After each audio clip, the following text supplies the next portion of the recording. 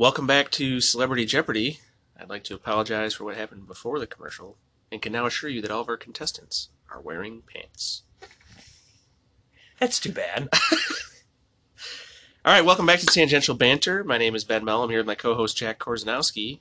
Did you just come up with that opening off the cuff? No. Or did you have that planned? No, that's from SNL. Oh, it is? Okay. Yeah. That's Will Ferrell as Alex Trebek. Ah. Yeah. How was Alex Trebek doing? I know he was not doing good. I don't know. I was not prepared to discuss that topic. He had prostate cancer or something? Really? It's not I didn't know that.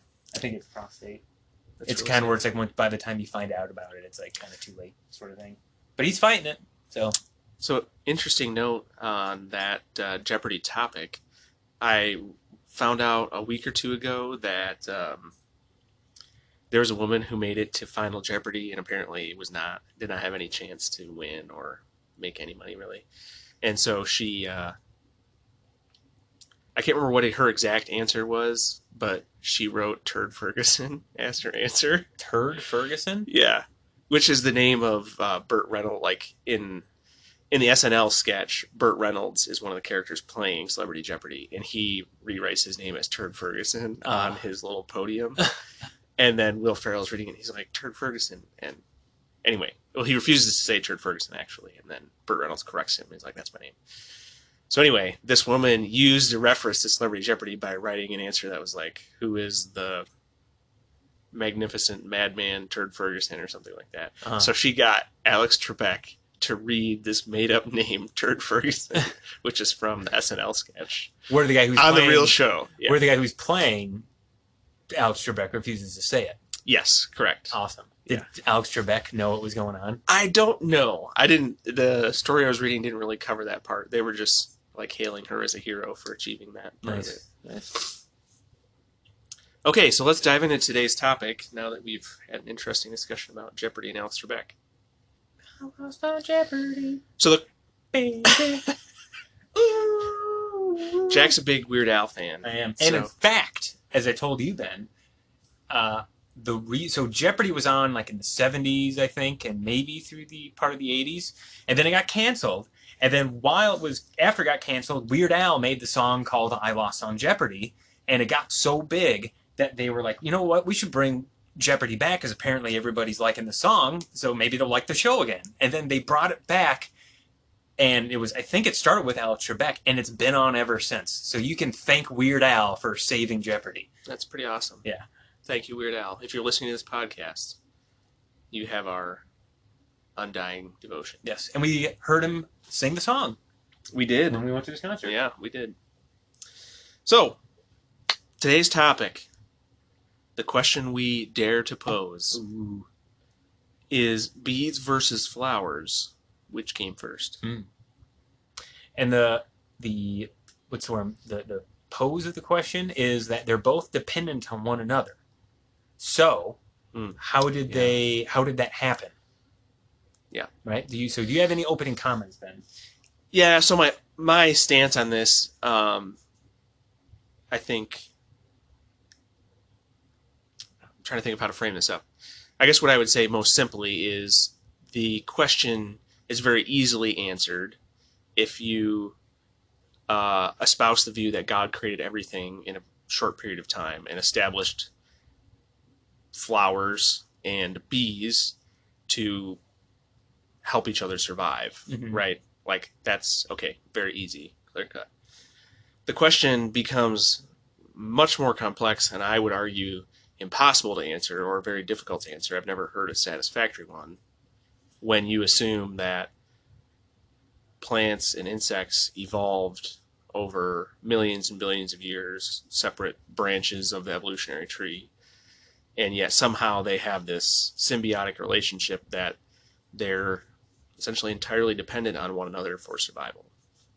So is the bees and flowers question, is that one example of this observation that you've made in other places? Yeah, it's an example of the phrase is irreducible complexity.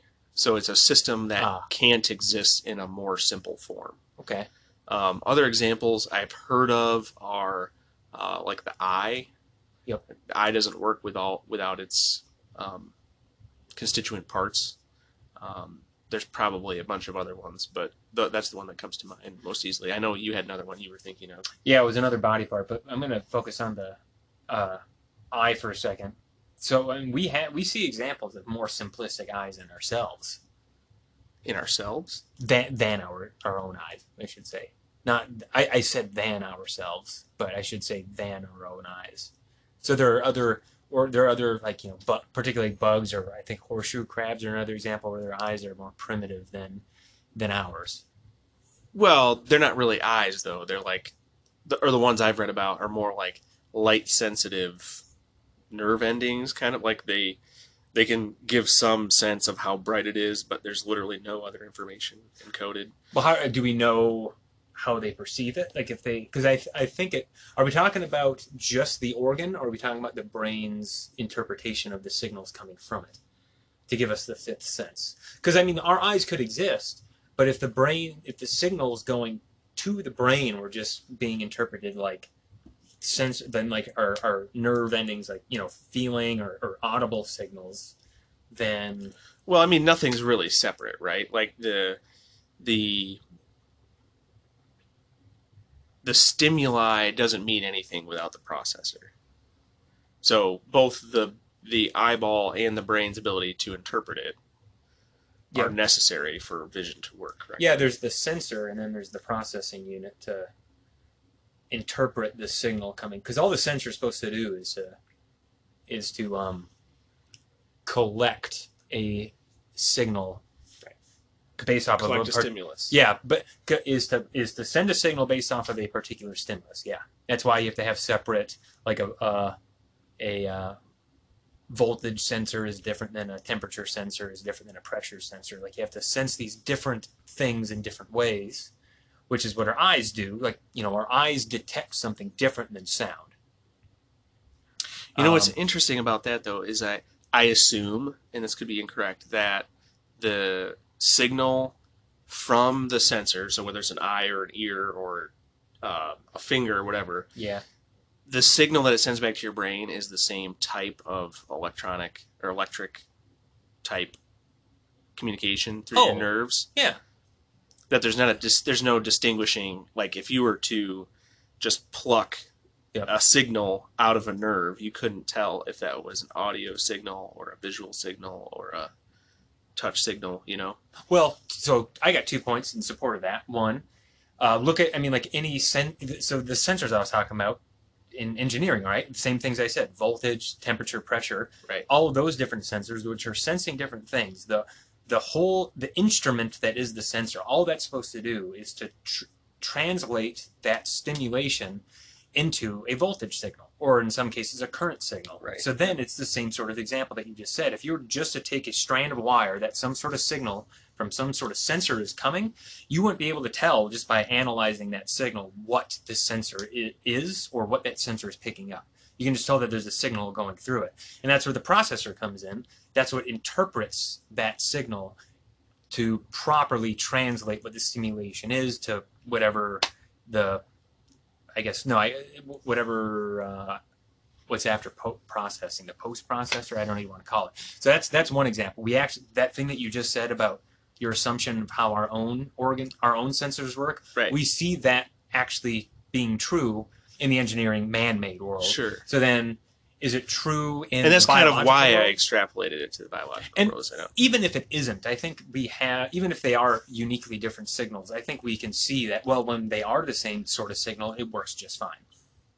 Sure. And now it's not the biological realm, it's the mechanical and electronic, like, man-made world. But we've been able to create something that does very similar sort of stimulation, receival, and transmittance the same way as our eyes and ears do. Yeah. And then they all transfer their own signals in Which very nearly identical manner. So it's, even if that isn't the way that our bodies are wired, they could have been.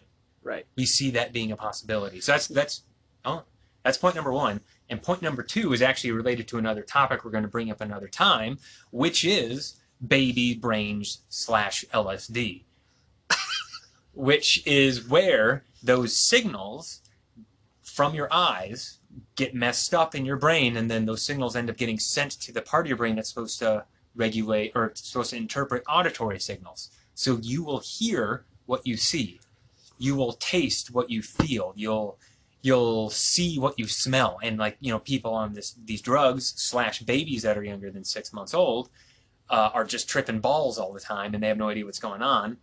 So in that case, whether or not the signals are identifiable apart from one another, the different parts of your brain that are supposed to translate what those signals are, they can apparently handle, they are compatible with the signals from the other sensors. The signals are cross-compatible. Yeah. Disclaimer at this point, I have been told by at least one person who is trained in psychology that the statements Jack just made may or may not be false. So take that with a grain of salt. It's very interesting, though. Is that a psychology question? Because this is more of like a brain biological question. Well, it's more I would say it's someone who has more experience on the matter than either of us. But Ben, I read it in a book. Okay, that's fair. I'm just putting that disclaimer out there. I'm not saying it's true or not true. I'm just saying, be aware. So the other thought I had in that note, though, is like, if you plug a device into a computer, like a USB mouse or a keyboard, there's backtalk so that the computer can identify the device that's plugged in, right? Yep. It tells the computer what it is. Yeah.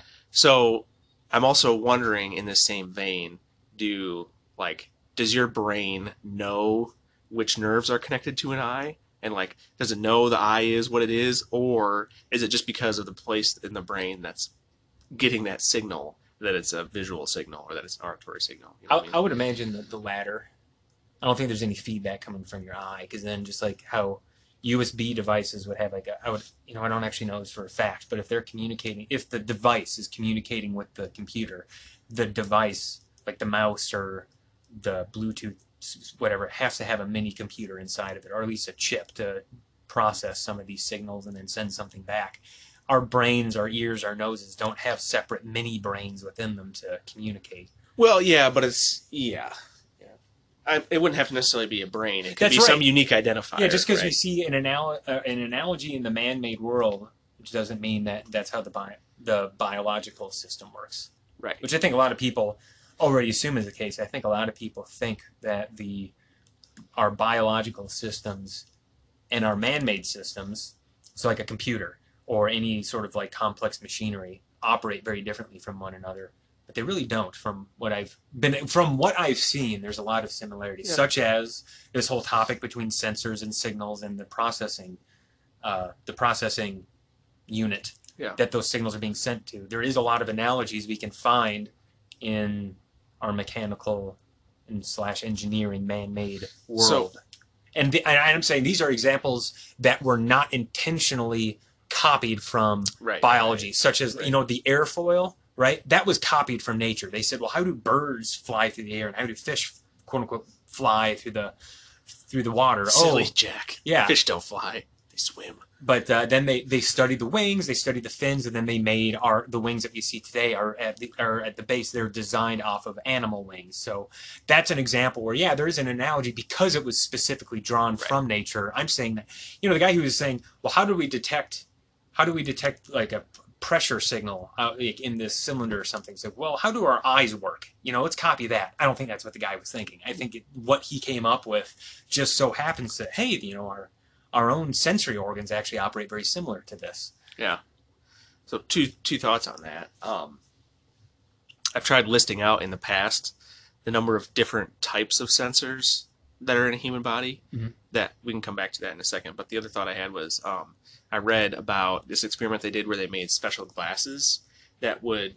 So obviously, the way that our eyes work is we're receiving in this light, and then the image actually gets reversed or flipped upside down on our retina. Yep. And then the brain processes that image to be right side up relative to how we see the world.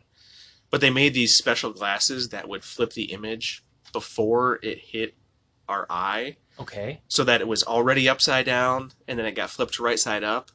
But your brain is used to processing the image while it's upside down.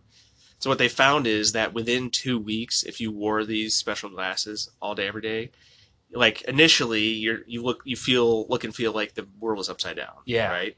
But within 2 weeks, your brain will have figured out that the image it's processing is not correct to all the other inputs that it has coming in, like Yeah. your sense of balance and gravity and all that, Yeah. and it'll flip the image. Whoa. So your brain's that pliable that it can go, oh yeah, this one doesn't match the others, so it's comparing That's cool. your visual inputs with all these other sensors that your body has, That's cool. and it's going, yeah, that's not right, and it flips it so that you could walk around normally. That's really cool. Yeah, And I that thought that would was fascinating. suck for those 2 weeks, though. Yeah, because You couldn't do anything. Because you know, like when you're playing a game and you accidentally invert the y-axis or something? Imagine that, but in real life, and you can't turn it off. I mean, you could if I take the glasses off, but that'd defeat the purpose of the experiment. I wonder how much it would mess with like your balance, and because I feel like you'd walk around, it's just going to look like you're walking upside down, like you're going to fall off the earth or something, you know. And like if you turn left, you're turning right. Turning right, yeah, it'd be so confusing. It would. You'd have to stop and actually like think about everything that you're doing. Yep. It'd be like looking in a mirror, but then it's also flipped upside down. Yeah. And you know, speaking of that, there was another question that I've seen. It was a while ago now. Somebody asking on the interwebs.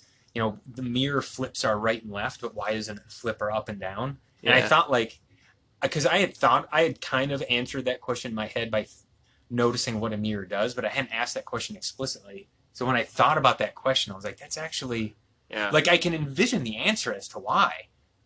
So like on like on paper, I understand why it doesn't, but still just thinking about it, like just looking at a mirror and saying, well, it flips my right and left, but not my up and down. It just seems so because it's not like if you tilt your head 90 degrees. So now your right is up and your left is down. It still flips your right and left. So now it is flipping what was your up and down before, and it's just like right. But it's because it's based on our eyes' position relative to each other, right? The way that the light is bouncing off the mirror into our eyes, our brain is processing it as left and right, right? Because when the light that's reflecting off of your right eye in the mirror is being reflected back into your left eye. Well, no, because it's still flipped even if you close one of your eyes.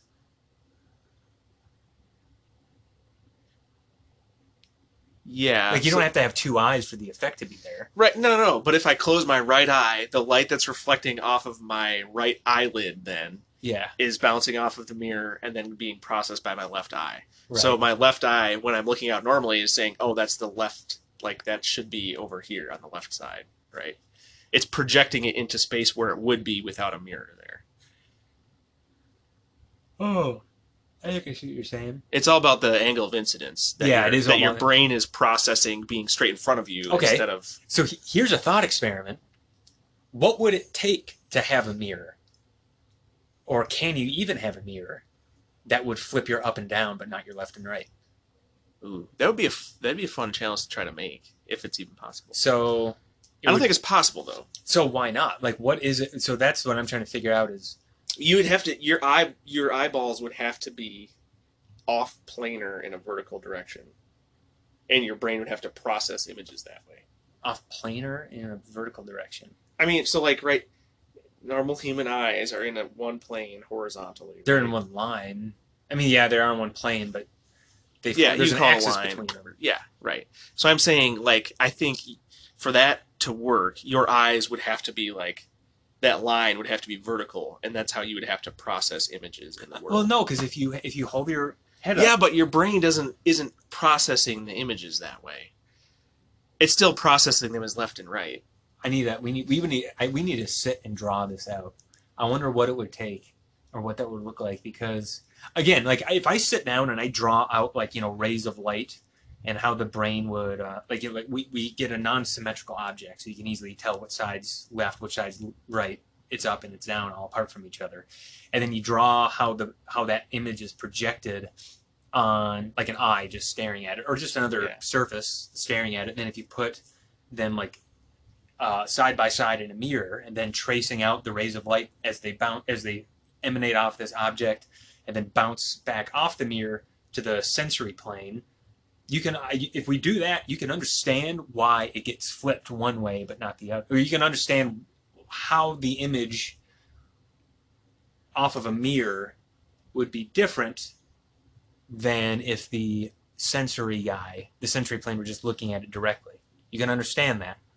But then it's still it does answer the question, why does it only get flipped one way but not the other? But it just seems weird that it only gets flipped one way or not the other. But if you think about it this way, like if you're standing in front of a mirror and there's light, the light that is reflecting off of your shoes hits the mirror and then goes into your eyes. Yeah. Like it's hitting both of them the same, like the same way. Somehow, I think for your idea to work, to make a mirror that flipped things vertically, you would somehow you'd have to create a device. Wait. That would project your image like upside down. Wait. We see this already. Where? There are instances where you can find reflections that are flipped vertically. Like if you look in a spoon or some sort of concave surface, they do that.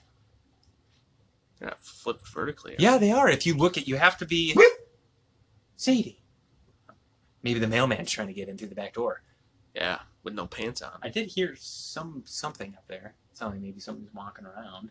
Well, maybe we'll put it on pause for a moment. Get your gun. Okay, we're back. There's much ado about nothing. Nobody was up there. We didn't need a gun. Anyway, so back onto the topic of like mirrors and flipping and whatnot. So, when we were talking about flipping vertically, we did find something. If you look into a spoon or any other sort of concave surface where it's curving away from you, like a bowl, you will be flipped vertically. You'll also be flipped laterally at the same time. So it's like it's really weird. But so when we were during the break, we were also looking up, like, why does the mirror do this, or what's going on where we're only flipped one way and not the other? And the thing that I saw is related to, and I think we actually touched on this in a previous episode, where you got to think about these things in a different way than everybody else is thinking. That's how the geniuses became geniuses. So the answer that I saw was doing that, and they said, don't think about it like flipping. Think about it as in it's like the negative almost. So like when you're standing in a mirror, or maybe they said it's like inverting the front and back of something. Or when I saw that, I'm like, oh, it's kind of like taking a negative of the relative positions of things that are away from the mirror. So listeners won't be able to see this, but Ben, maybe you can see what I'm talking about. So if I pretend my phone that I'm holding up is the mirror, right? Yeah. And I take my finger and I point like this at it. Yeah. What I'm going to see is this same image, or like what I'm going to perceive, because what's going on, the way that the light bounces then back off of the mirror, what my brain's going to be perceiving is, if you take this image and pretend the phone is still up there, every point that it will have like a certain coordinate away from the mirror is as if you copy that and you just had all those coordinates be negative of their value. Right. So something that's really close to the mirror is going to be not very far into the mirror. Something that's far away from the mirror will seem very far away into the mirror. Right. Which is how you get the left-right swap. Yeah, because it doesn't actually swap anything. It's basically just taking the image that the mirror is, or it's like taking all the light or the things that your brain perceives as maybe being in the mirror or something. This is really weird to try to describe with words. You need visual aids. This is so difficult. At least for me, off the top of my head, without any real time to think it over. What it came back down to for me is that our brain, we know what a mirror is. We can recognize that it exists, but our brain's image processing center doesn't relate to the world in the thought that things are reflecting back to it in that sense. So like when you're looking at something, you're focusing on something, and we'll say you're looking straight ahead. When there's a mirror there, like if you and I are looking at each other, when I look straight ahead, I'm looking, like, we're face to face. My left eye is looking at your right eye, right? Yep. When you look into a mirror, it's actually my own face that I'm staring at, and because of the offset between my eyes, my right eye or my left eye is seeing my own right eye, and it's projecting it out where it would be in space, as if you and I were talking face to face. I think I see what you're saying. Because of the way that the light bounces off of the mirror. And then so are you just using the eyes as an example? They're not like an inherent need. It's because, again, if Cyclops were to look in the mirror, he'd see the same flipped image, and he only has one eye. Would he, though? Yes. He wouldn't have any Oh, depth yeah, yeah, yeah, yeah, perception. yeah. Well, for anything that's not on the center line. Yeah. Anything that's not on the center line. Yeah, he wouldn't. Because Well, I like mean, in that situation, it doesn't matter how many eyes you have. I'm yeah, just using the eye as an example point of reference. yeah. It'd be the same if I was talking about my shoulder or Why elbow don't you or use something whatever. other than your eyes? Because the eyes and their perceiving of the image is what we're kind of talking about. So it's very easy to confuse people when you're using it in a way that it ought not be used. If you understand what I'm saying. Okay, fine. So in your Cyclops example, Yes. Talk about your ears. They have nothing to do with the mirror. And there's a very I'm just going to use distinguishable my right and left shoulder. ear. So like Okay. the So light reflecting off of my right shoulder is hitting the mirror and bouncing back into my left eye. and your right eye. Well, in my right eye, yes, but it's Why are we distinguishing between two eyes? Just say your eyes. in this scenario. Anyway, we're talking about a Cyclops, so we'll say in my eye. Okay. So it's the light reflecting off my right shoulder, bouncing off the mirror, going into my one eye because I'm now a Cyclops. Yes. And my brain projects that out in space, Yeah. not as bouncing off of something, projects that out in space the same distance that I am from the mirror, but now it's the right shoulder of that image that I'm No, looking it's at. his left. Oh, wait, hold on. This is good. I think. Wait, I think It's you're still onto the right shoulder, but it's on the left side of the No, other way around. image. Well, no. Yeah, other way around. Because if your right shoulder, if you're standing in front of the mirror, the reflection in the mirror, the way that as you said earlier, the angle of instances, right? The light beam coming, or the particle or photon of light bounces. It travels a little bit, so it's your right shoulder, which is to the right of, if you're Cyclops, your one eye, right? Yes. So if your right shoulder has light reflected off of it going towards the mirror, it's going to travel, the light that eventually comes to your eye from your shoulder must actually go a little bit to the left, bounce off the mirror, continue going to the left until it hits your eye, which is relatively left of your shoulder, which is why it has to travel left, hit the mirror, then left, continue more. So then your brain is interpreting that as in, well, this light beam is coming. Didn't bounce off anything. It's coming from that same direction, whereas if you were to draw a line through the mirror, is actually coming from your right. Yes. Because it traveled, the beam from your shoulder traveled left, hit the mirror, left again, to your eye, which is left of it, which means that your shoulder is to the right of it, which means that the shoulder that you're seeing is to the right of you. But that is actually your right shoulder that you're seeing, just a reflection of in the mirror.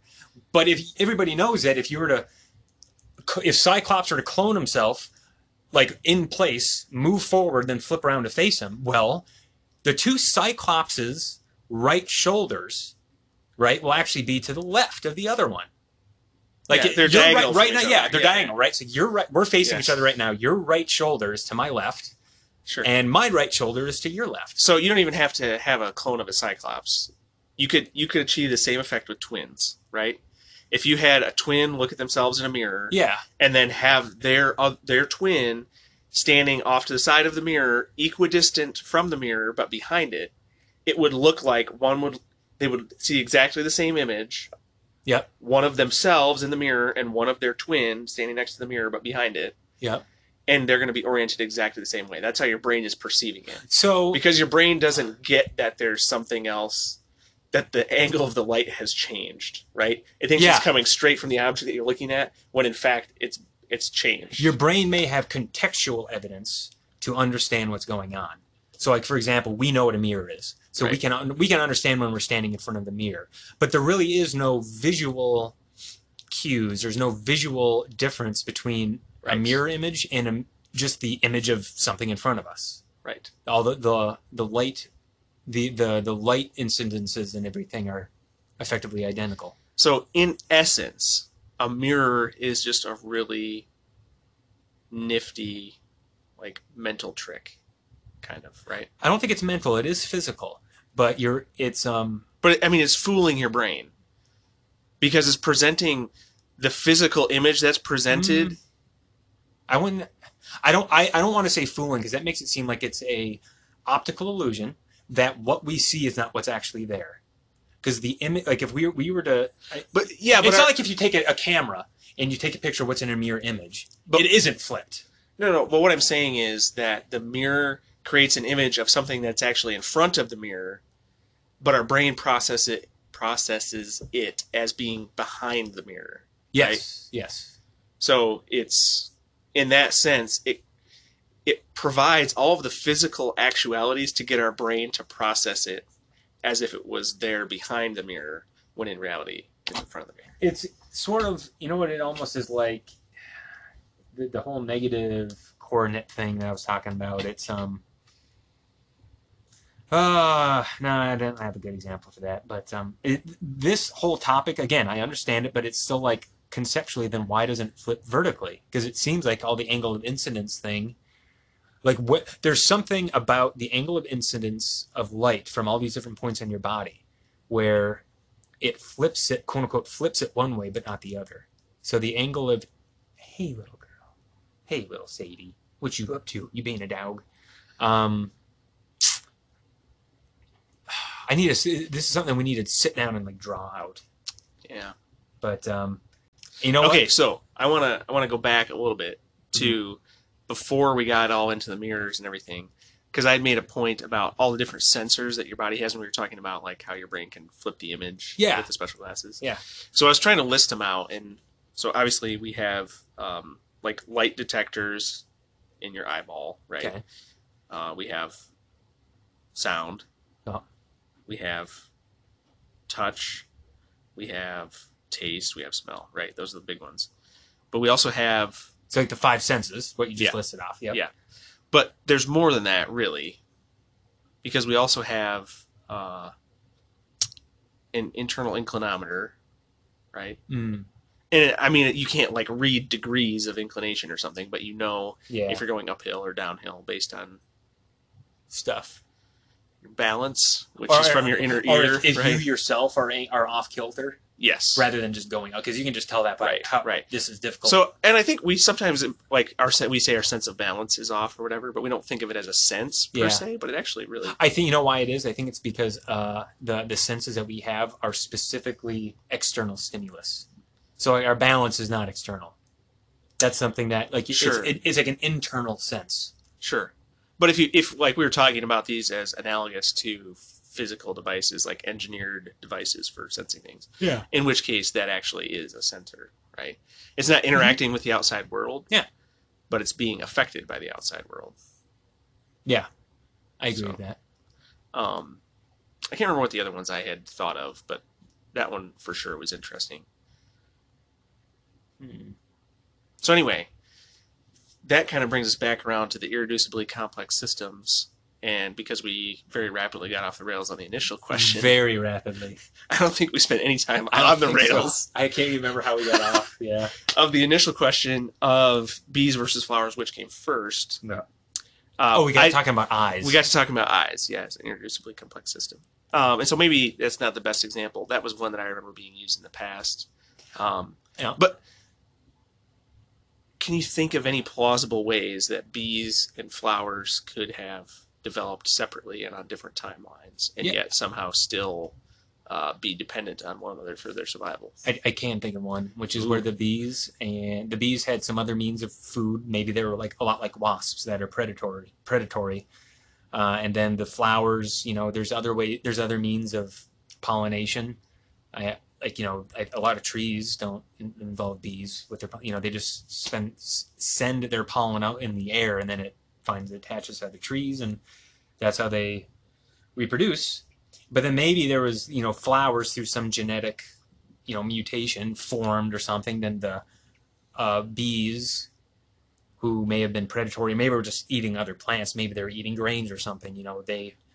There was some sort of genetic mutation for them to be able to eat this pollen and digest it, and then it turns out that was a better way for them to actually spread the pollen. So the plant, initially, those bees taking the pollen from these mutated plants that did have flowers, then spread it to other plants that were receiving the pollen. They got those mutated genes, and then that genetic trait spread really rapidly. And then maybe those bees, being so opportunistic, had all this plentiful food now. So then they, unlike the bees that didn't eat the pollen, grew and flourished, and then the other ones died out, something like that.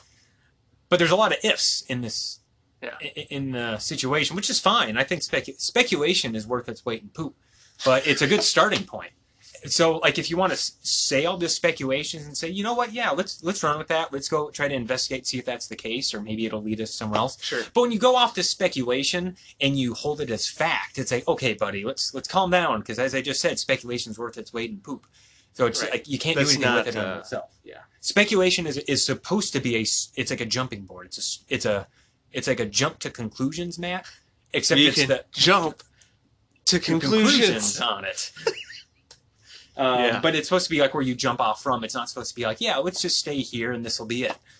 Yeah. So when they do hold to that very stingently, it's very annoying, particularly because the same people who do that are also saying that people who disagree with them are stupid because they don't believe in science and logic. Which right. is like, but yes. yes. Yeah.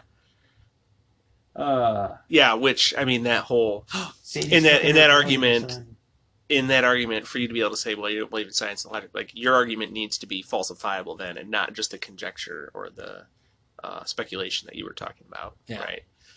Yeah. And then the other one that I brought up was lungs.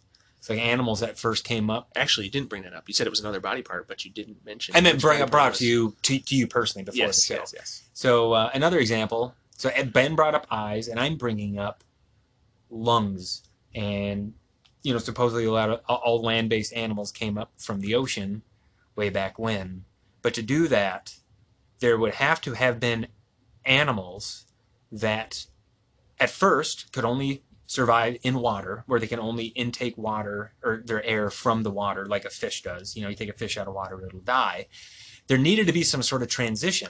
And that transition would have to be something where they can breathe in and out of water and survive in both areas. And then it would have to climb out and then start making its habitat mostly on land and then mutate to the point where it can't breathe water anymore. Because for those animals to survive, for that first common ancestor to survive, it must have already existed easily on land.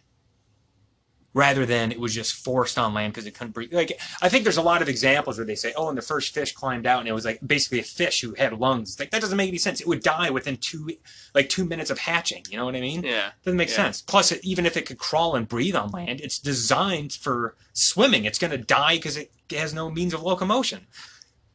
Yeah, there's multiple. You'd have to have multiple. All of these things have to line up. Right. All of these things. Like, you have to get your food. You have to be able to breathe in both areas. You have to be able to survive in both areas. Yeah. And I was actually... Not to say it's not inherently possible. Don't get me wrong. I'm not saying that because I'm sure somebody can think of, well, this could have happened, this could have happened. I'm like, you're right. It could have. Do we have any evidence of it? Oh, there's somebody. Okay, we're back. Yeah, so I was actually reading an article about this. We're not going to say what happened? What? Because we just paused and then got back, and we're not explaining to the listeners what happened? I mean, we can, sure. Long story short, I thought we would trim that out, but... Oh, yeah, why don't we do that? But now we're going to have to trim this out, too. Well, if we decide not to trim it out, one of my roommates came home and said he was barking at him. Yes. Okay. Anyway. So, jumping back into the topic where we were... I read an article maybe a week or two ago that was, I don't think it was written by, but it referenced I want to say a computer scientist from Yale. And he was talking about just the mathematical, well, he went beyond improbability to say impossibility of the evolutionary process, creating all of the diversity that we see in life. Mm. And he was talking about how and I haven't read any of this myself, but I was curious because it was the first time I heard it said that he was saying that studies have shown now that random biological processes, cell mutation, can't create the new types of DNA and information that we see in the increasingly complex creatures that have come onto the Earth. Which I thought was interesting. But it's always... So he was arguing that, yes, we very obviously can show that the process of gene mutation causes changes in existing genes of animals and can cause some that are more fit or more able to survive in their environment and some that are less able to survive in their environment. She's like, yeah, that's very obvious. and demonstrable. So he was just arguing that evolution as a mechanism doesn't get you from a single cell organism to the diversity of life that we have on this planet and have had in its history. Yeah. Which I think is actually even a less relevant point than the fact that I still don't know how you get from the theory of the world beginning as this cooling mass of rock, how you get from that to then these pools of organic proteins that somehow get zapped with lightning. The primordial ooze thing, that can we just address? That just seems like a cop-out, right? There was all this ooze laying around and a fish crawled out or something. It's like, come on, guy. You got to be a little bit more creative. It got zapped with lightning, and then that became the first single-celled organism, and then somehow that had the means to reproduce, and then yada, yada, yada.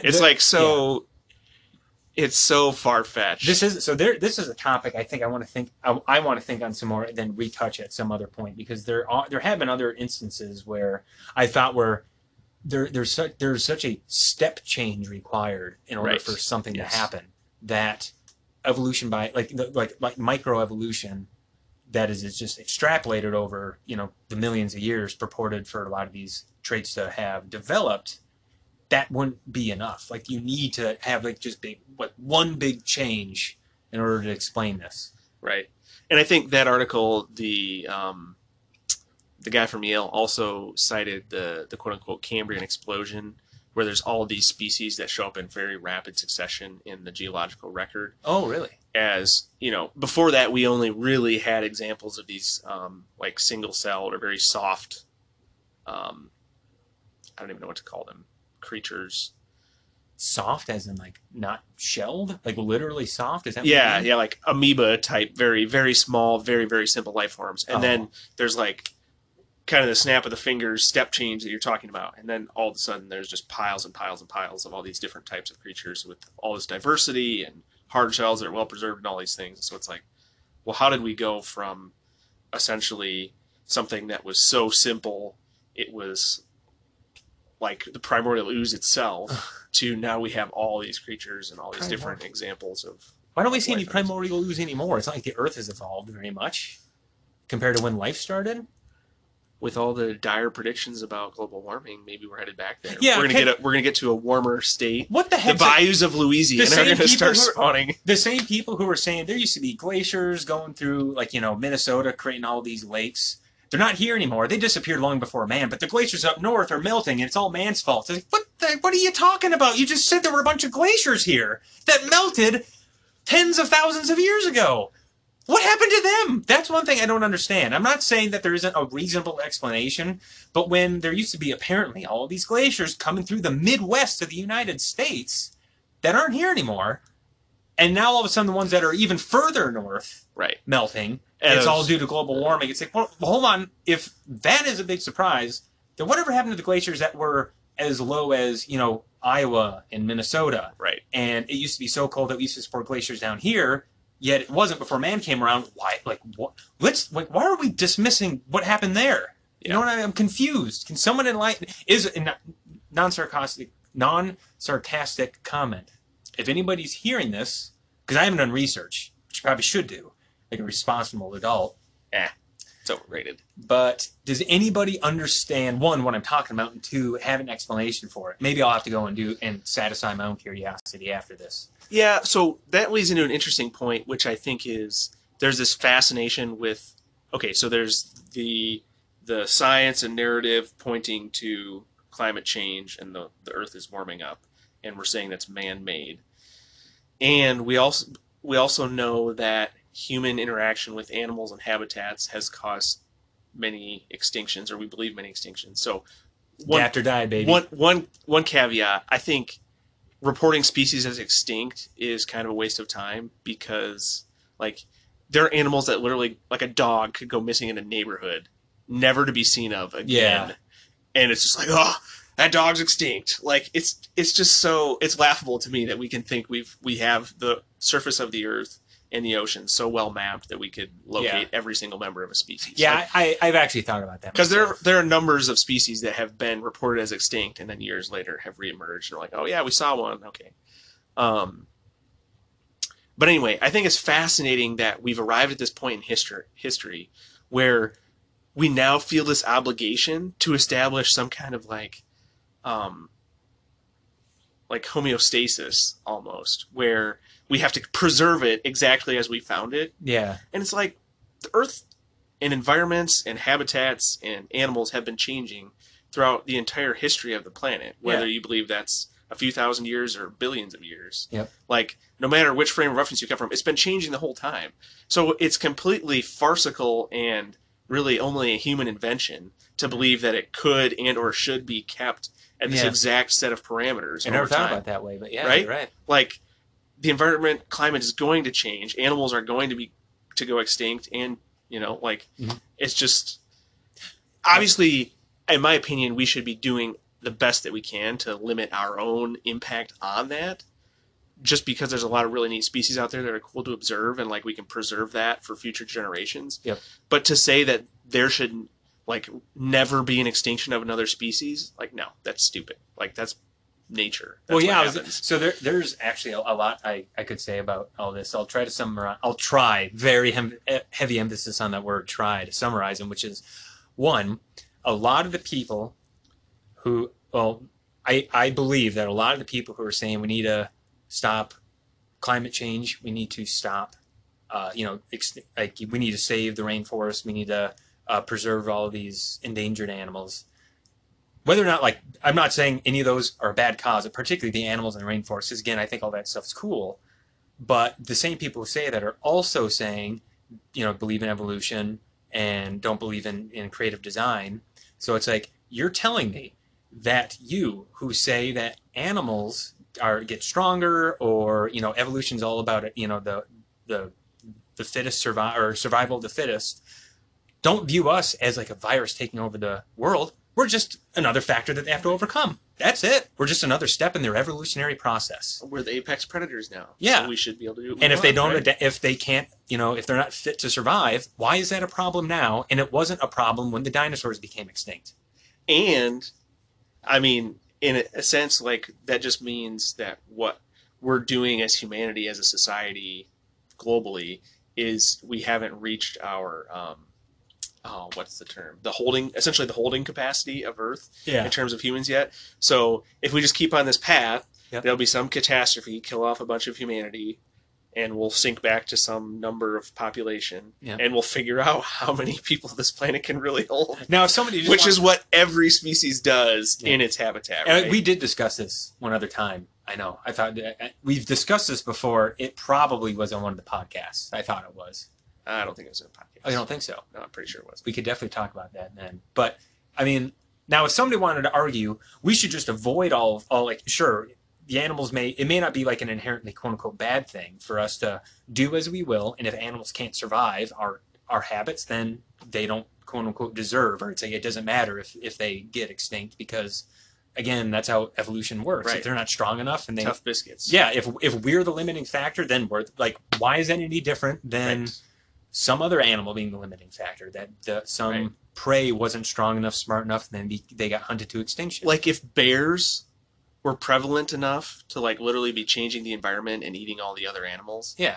They wouldn't have a guilty conscience about eating themselves into extinction or killing off everything else. Right. They just wouldn't. Now, if somebody wanted to say, look, it's not inherently bad, evil, whatever you want to call it. It's just that I would like to avoid a human, mass population drop event, where half the world dies. I would want to avoid that. If they're like, okay, now we can talk, because now you're being open about it, and now there's a much more conceptual, actual need. But when people are saying we got to preserve all this stuff because humans shouldn't be affecting the environment, it's like, why not? I don't understand, because again, I don't think it's a stretch to say that a lot of these people, don't believe in creative design. So it really just boils down to nihilism. Did we discuss that on a podcast? Yeah, I think it came up in passing.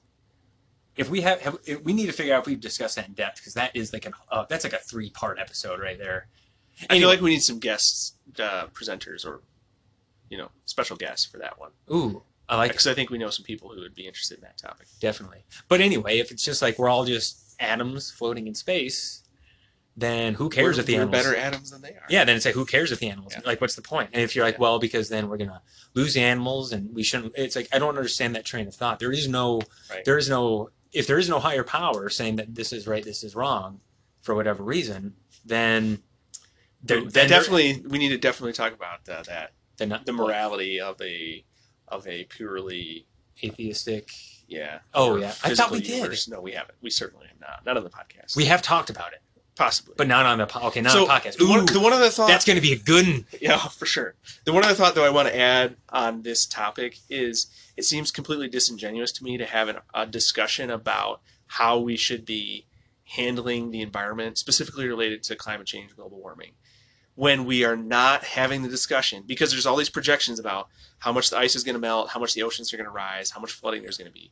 How are we not talking about relocating the gigantic, idiotic cities that are on the coast that would be immediately submerged in those scenarios? Like, if we really, truly believe that this is the science saying that in 50 years there's going to be all this horrible flooding and storms or whatever. Isn't that what they were saying 50 years ago? Then we should absolutely be relocating New York City and Louisiana and Miami and... Like, the list goes on and on. Like, in all fairness, people can't stay there if that's truly going to be the future of our... I agree with that statement, that if it's that big of an issue, then like nut up or shut up sort of thing, start evacuating these people.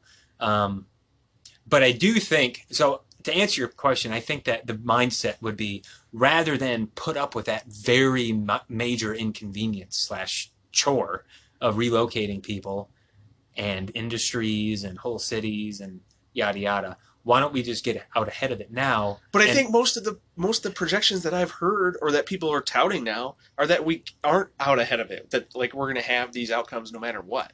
Oh, yeah. And if, so yeah, like we can mitigate maybe we can reduce their long-term trends, but we're going to have some of these major storms, flooding events, etc., in major cities on the coastlines if their projections are accurate. And can I just say, why are people so concerned with the United States when it comes to like the emissions stuff? Because China and India are not even, like, we're not in their league. Like, we're Bush league compared to China and India when it comes to emissions, guys.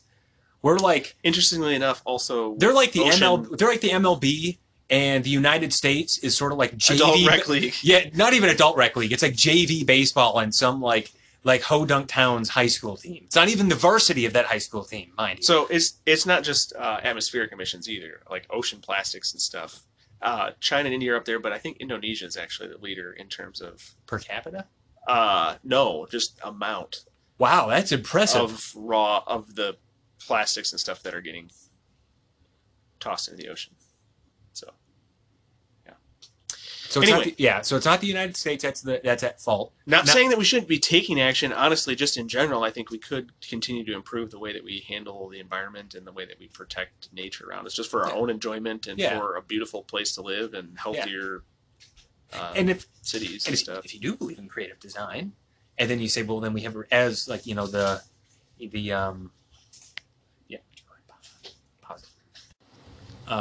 anyway, but if you do believe in creative design and you do think that people are like the caretakers of the world, then I think that, logically speaking, those people should have a much stronger drive towards environmentalism and preservation of animals and our actual habitat. And it should actually be the nihilists and the atheists who are saying, oh, screw all that stuff. Like, let's just live like what makes us feel good.